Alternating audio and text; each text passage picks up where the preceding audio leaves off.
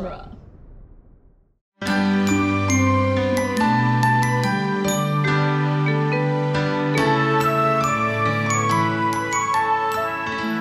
Welcome to Disney Animation Minute Essentials, where we are breathing in Disney's The Little Mermaid 1 minute at a time. I'm Kester Dorowski. I'm Andrew Dorowski. And today we are discussing minute 48, which begins with Flounder finishing his line saying, "Fall in love with her," as Ariel tries to figure out how her new legs should work. And it ends with Ariel kissing Sebastian. Mm-hmm. Because he's being such a sweetheart. He is such a sweetheart. He's a real soft shell. He's a... I think that's what a week. soft shell I'm turning into. Okay, so this is the minute where I had notes about, like, the camera work and all of that sort of stuff. I think, which, like, obviously, like, they're not going to show her naked waist. Go ahead. Right? Right. But the level that they have it framed when they're at her, like, shoulders and everything seems like, it's like, okay, but, like, it's going really low. Like, it's showing, like, her full stomach and belly button and everything. I'm like, I feel like if you're just showing, like, she's standing up and everything, like, it seems to be, like, indicating nudity without showing nudity. Like, it's, like, we are showing enough to show that we're not showing you. Right. But that is, portion. I mean, that's where her tail would go really down low. Yes. For her torso. But I mean, like, typically they would frame an upper body. Yes. In a different way. I know what you're saying. Like, the framing for an upper body would typically not be what they're currently framing. No, they would cut it off at, like, right above their belly button, probably. And they didn't, like, zoom out, so it makes her head seem really tall in the frame. Yes. And so it's a really weird framing. It is. And that's, like, my complaint, is, like, the framing feels weird because they, instead of, like, moving her, so I think, I don't know, like, all the details, but, like, if you're going to break the screen down into thirds and everything, right, there's a certain way that things are typically going to be framed, and there's going to be a lot of empty space in the upper third. Most of the time, right? That's how you would frame, like, photography and stuff, right? Yes. You want a decent amount of empty space in that upper third, right? And in this case, they've really put, like, the top of her head up at the top of the upper third. Yes. Right? And so it seems like the focus is low compared to a typical framing for an upper body of a character. Yeah, your eyes kind of do go towards the bottom a lot more. Yeah, because it's like pulling. It's like, okay, but there's a lot of, like, body here. And so with her head up there, she looks pretty tall.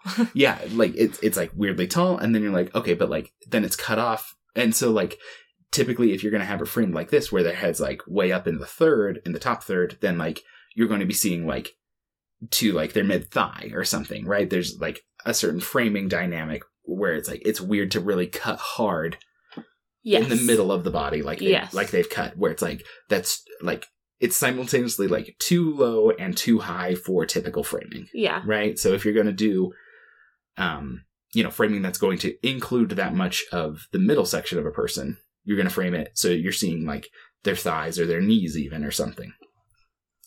Or if you're going to be doing it uptight, then you're cutting off, like, mid-abdomen instead of low abdomen. Yeah. And so, and like, I get what's going on, where it's like, yeah, it's indicating, like, she's here, she has the full human body, like, part of it's probably, like, trying to convey the full human body is like, look, no fin, no fish scales and no stuff. No weird, like her fin belt. Yeah. I think we had different terms for that. But the framing, like, feels distinctly weird. Yes. And I think it would have been more natural especially because they cut back and forth between, like, legs and upper body a couple times.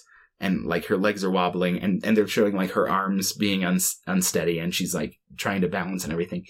I think it would have been less jarring if they had framed it in the way you normally frame upper body. Yeah.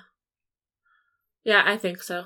And because it does look a bit off, and so and that's probably only because, like, we're doing it over and over again, and so we're like, why are they framing it like this? Where if you're watching it, like, one time, it's like, oh, like, this is conveying to me, yes, that she's fully human. Yeah. But on repeat viewings, but even it feels weird. Yeah, but even when they focus on her legs more rather than her upper portion, it also is rather it seems tall like it's going too. too tall. It's like, okay, but like you can go like just above the knees instead of like a lot of thigh. Yeah. When you're framing legs and everything. So it feels weird, and I think part of it feels weird because like we know what they are omitting. Yeah. In the way it's structured and everything. And like it makes a ton of sense and everything, but it still feels odd. Yeah, it does. It does feel quite odd.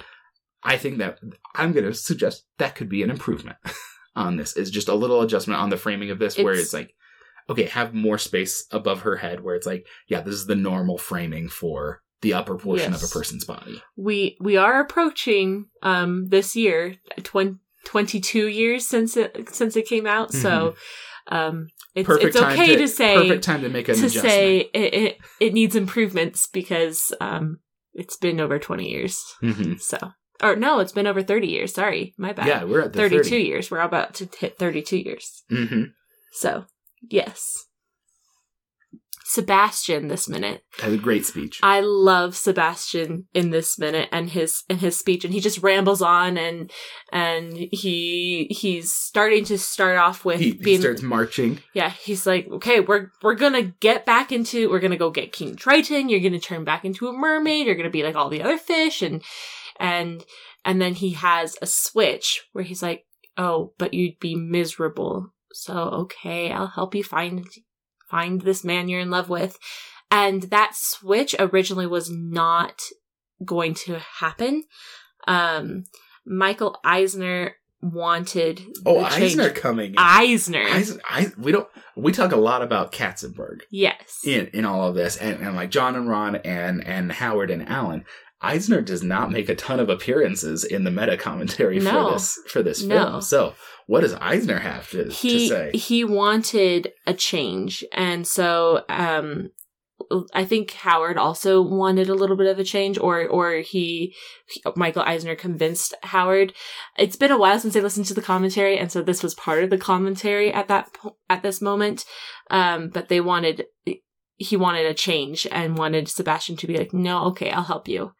And so it was added by Howard Ashman. The just be miserable part was added by Howard specifically. And so they added that part and said, just be miserable for the rest of your life. Okay, I'll help you find your prince, and have that switch so that Sebastian is more friendly and will help, even if he's a little on the unwilling side.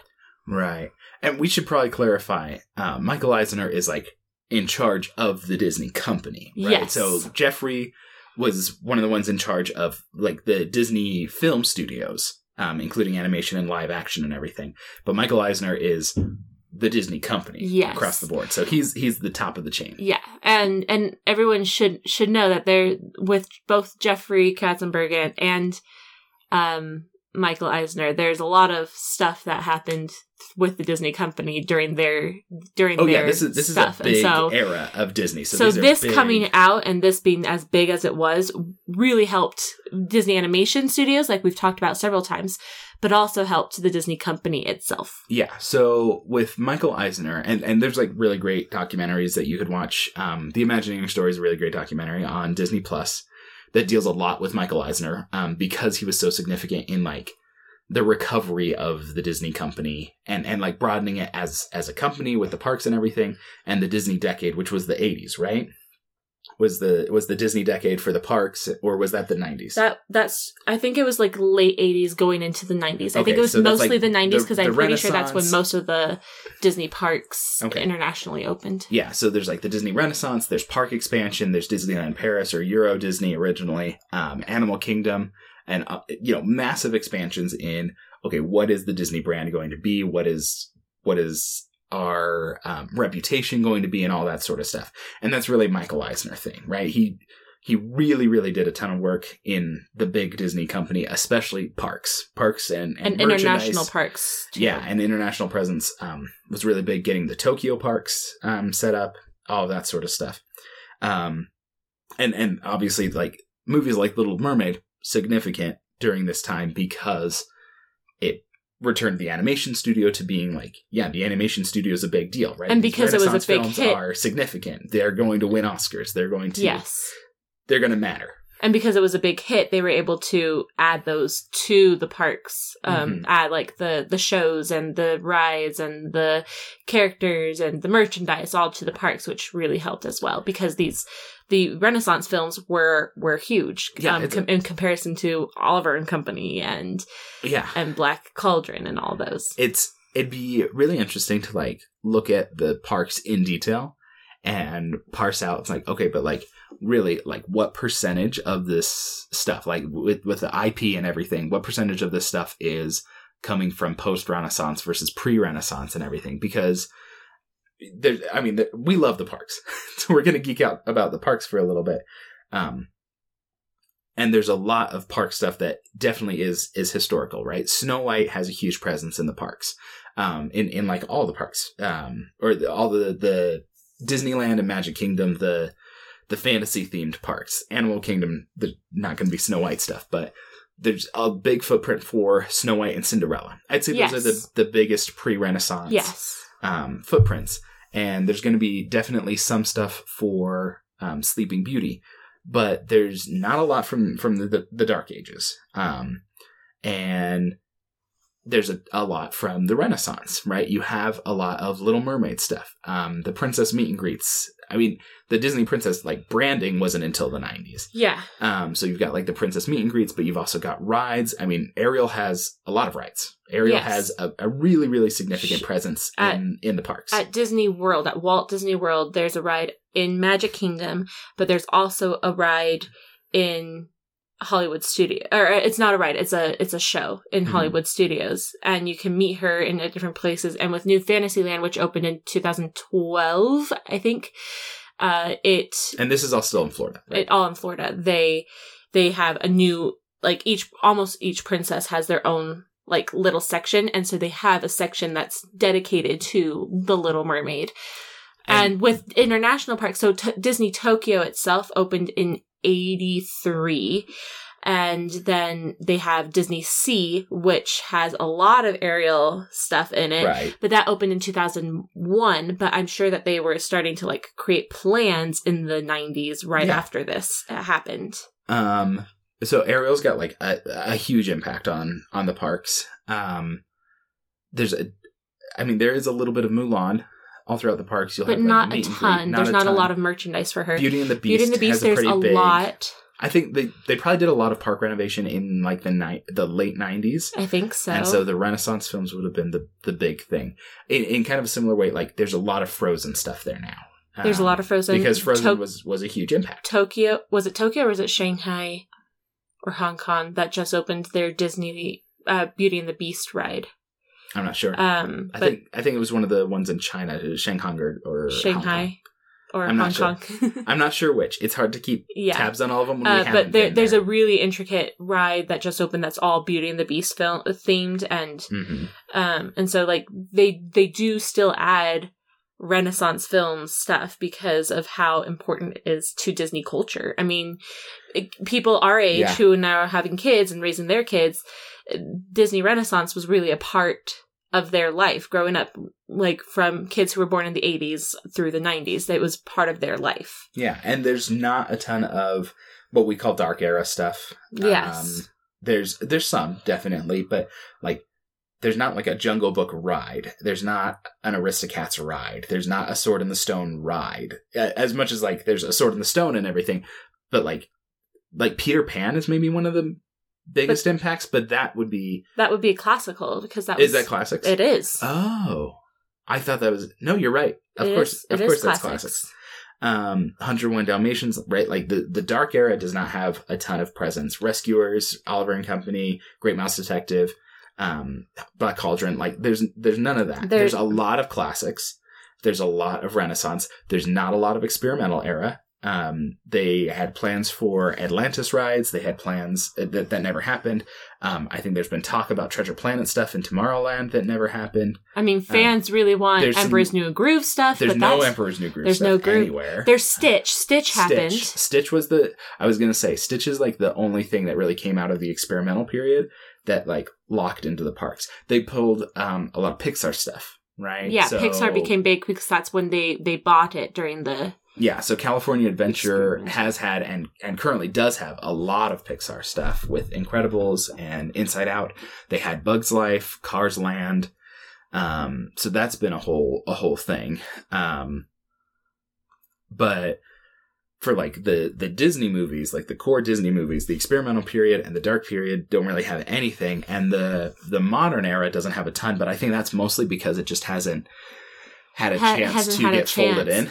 I mean, there's a lot of Frozen. There's a lot of Frozen. Fast-tracked Frozen. There's not a ride for Rapunzel, but there is definitely representation of Tangled in the parks.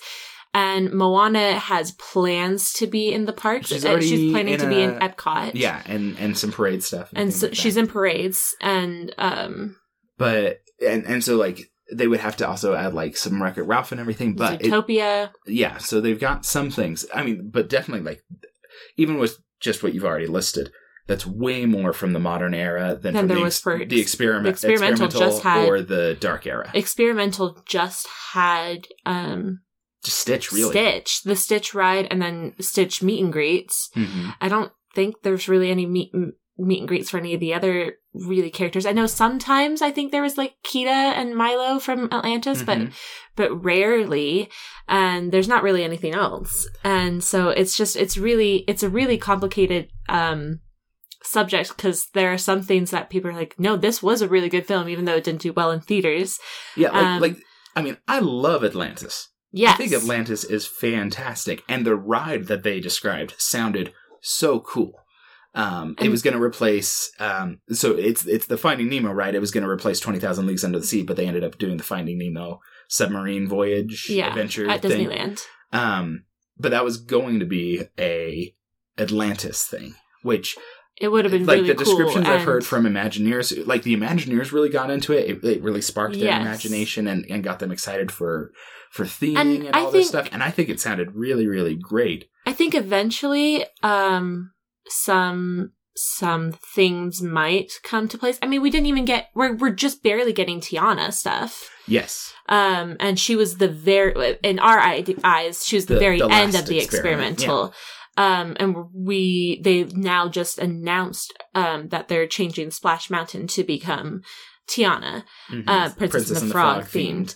And so, yeah. And then there's been like the introduction of Star Wars stuff and Marvel stuff and Pixar stuff. And so there's like a whole different thing going on after the Renaissance. They have to manage what they have, what IPs they've gained and what IPs they are creating themselves. And it can get complicated, and they don't have a whole ton of room to expand all these ideas. And we're so close to the modern era still. Like, we're not even sure if we're out of the modern era. I think Kestra and I, like, we suspect that in the next couple of films that we're gonna break out of it. Disney films. The Last Dragon is potentially going to be. It's like, okay, maybe this is the new era. Maybe it's not. We're not maybe sure. The next one. It's really hard, maybe and we're especially in it and we don't realize. And especially with all of 2020 happening, we really don't know what kind of impact that's going to have on the parks. Mm-hmm. We already know that they've put on hold some ideas, especially for Epcot. But yeah, it's just the last few eras have been about a decade at a time, right? Since the Renaissance is pretty much 10 years. Experimental is pretty much 10 years. We would expect modern to be pretty much 10 years, and then it's the next wave, which is a little distressing because it's usually been kind of like a good, bad. And so we'd be in store for a kind of rough patch with experiments and less popularity and more struggles and a couple of bombs.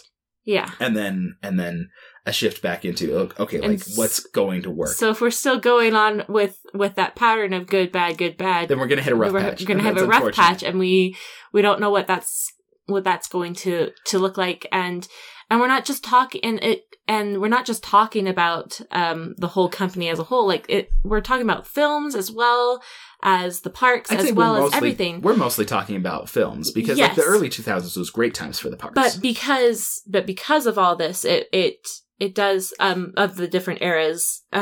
They focus. If you look at like the Dark Age, that's when they started opening parks. That's when Disneyland opened. During the Dark Age. Oh, I thought you were talking about, well, yeah. And then we had the the Renaissance, which was mostly focused on films but that was coming huge. out. I mean, that was the whole, the Disney decade and everything. And then the 2000s, that's when we had the experimental, and it was more park-based. And then now we had a lot of films. I don't know if it was more park-based. But there was a lot more park focus for the company itself as they built California Adventure and Hollywood Studios. Right, but I feel like that's aftermath from the Disney decade, where they're like, yeah, we're doing good. And then it's like California Adventure, kind of an experiment, didn't really work at first. Yeah. So like, I'm not saying that it was good or bad. I was just saying that it was like the focus seemed to be more on the parks there. And then we had like a mix with the modern. But now a lot of the news are more focused on parks rather than films. And that might just be like what we're paying attention to. We love the parks, and there's a lot of parks resources. Yes. So, I mean, it could influence each other or it could not. But with adding Marvel and Star Wars, we really don't know. Like, and then Fox, we really don't know what like this everything is going to look like, and we hope that everything will turn out okay for everything with parks and the movies, especially as we're a movie-based podcast. And, like, the park focus right now has definitely been, like, Star Wars, Marvel, let's get these other IPs that we acquired, and not so much like, okay, let's make sure we get Moana and Tangled in there. It's like, okay, we're building Avengers Campus, like, we're focused on that. We just opened Galaxy's Edge. Yeah. It's not a big focus on making sure that the newest films get stuff in, which, like, and some of it just, like, has to coincide with when it's time to do an update on something, right? There's, a certain life cycle on rides. Splash Mountain, as much as people talk about it as like a quintessential classic Disney thing, was built in the 80s. Yes. And it's called Splash Mountain because of the Mermaid movie with Tom Hanks, Splash, which we've talked about a lot on this podcast. It is not an original ride. It is not. It's not a Walt ride. It's not from Walt Disney's imagination. It is not an original hardcore ride. And it's not based off like a quintessential property. And so as much as people talk about it being a big deal and sacred to some degree, and like, this is not core to Disney. So changing it to Princess and the Frog, awesome. Like, great. Like, make the changes you need to make, right? Yes. The parks evolve a lot, and people get locked into a certain picture of them, and they think that picture of them is sacred, and like the Four Mountains are sacred in a certain way. It's but like, you also gotta make these changes. You have to remember that Disney's quote, not you specifically, like everybody has to remember Disney's quote that Disneyland will never be finished as long as there's imagination in the world. Yeah, because he didn't expect things to stay the same. Like, some of the rides might be similar or stay the same. Like, Small World, I'm sure, is going to stay essentially the same for. But they added new stuff. They added new stuff, and so different things will change. So long as we have like the core of what Disney wanted for the parks, as long as there's imagination in the world, like he said, we're going to keep expanding, we're going to keep building, and we're going to keep having new things. And some of them are going to be bad, and some of them are going to be good, and we'll learn from our mistakes. And either way, it's all gonna be okay, because we can't just focus on what we love as much as someone loves something. Things will have to change eventually. As much as I love Big Thunder Mountain Railroad, I'm sure that something might have to change sometime. Right. So like the presence of things in the parks is how we originally got here, talking about like, okay, there's a lot of aerial, like a disproportionate amount of aerial, especially when you think about something like there's zero Lion King. There is no Lion King ride. There is no Lion King walkthrough. There's a Lion King show at Animal Kingdom. Yes, there's a Lion King show at one park. And there was something at Epcot, but it wasn't a huge thing. Yeah. And so they'll do like occasional shows and stuff like that. But like, there's not an attraction No. that's built into the parks for Lion King, but you've got multiple things for Little Mermaid. And so it's like a weird kind of dynamic where when they're saying, okay, it's time to update something, what's popular, and then 5 years later you realize, oh, but we had this thing that was so much more popular, we just didn't know about it, right? Yeah, but and, Ariel, and sometimes they never get a chance to catch up on it. Like, Yeah. Lion King is one of the biggest hits that Disney's ever had. Hits. But Ariel is someone that a lot of people Ariel, the Little Mermaid, is something that a lot of people connect to. And while Lion King is one of the biggest hits, I feel like I hear more about Ariel and the Little Mermaid than anything. Well, and some of it is because, like, okay, this is popular, so we're going to double down on that. Yes. Well, then you've doubled down on it, so it's going to stay popular, Yes. right? And if the Disney brand Yeah. had so much Lion King in its iconography or something, and it's like, this is the message that we're doing, which they have a lot of Little Mermaid in all of those, right? If they're doing, like, a quintessential, like, Disney movies montage, there is going to be a lot of Disney, a lot of Little Mermaid, if it's coming from the Disney company. Well, I think there's a lot of Lion King when fans do it. Right. Well, I mean, if you think about it, they also involve Broadway a lot, and the Lion King, the musical on Broadway, happened before Little Mermaid. I think a decade before or so before Little Mermaid, the musical happened. Was huge. So for it was Broadway. it was huge, and it still is. It's a really big deal. Well, when Broadway opens back up and everything. But yeah, so things were more important for Lion King than Little Mermaid for a while in different areas, and vice versa. And so, I mean, I know we've talked a lot about all of this, but this is because to get back to where we were on Michael Eisner. Do we still have something that we're supposed to say about this minute? Because I was getting ready to just plug Theme Park This, which is another Dueling Genre show, and close out, because we just did way more theme park talk. I do, but I can save it for tomorrow, and we can Let's talk about save it for tomorrow. And listeners, another Dueling Genre show is called Theme Park This, which is one where some other hosts from Dueling Genre talk about theme parks. They talk about different properties that could be put into theme parks and what they would design for them and what kind of rides or attractions or restaurants they would plan. Great show. Lots of fun there. So that's a special plug for Theme Park This because we did so much theme park conversation. If you didn't like that conversation, you should still check out Theme Park This because it's really great. But for today, that's all we from Dame have for you. And we're part of Dueling Genre, and you can find us and many other podcasts at duelinggenre.com. And there you can also find a link to a Patreon page where you can support all the Dueling Genre productions. We're on Twitter and Instagram at DisMinute, on email as DisneyAnimationMinute@gmail.com, and on Facebook at the Disney Animation Minute Secret Essential Listener Society or Damsels Group. We want to thank Nick English and Scott Tofty for our artwork and our theme music. And until next time, listeners, thank you for making us part of your world. It's almost half hour.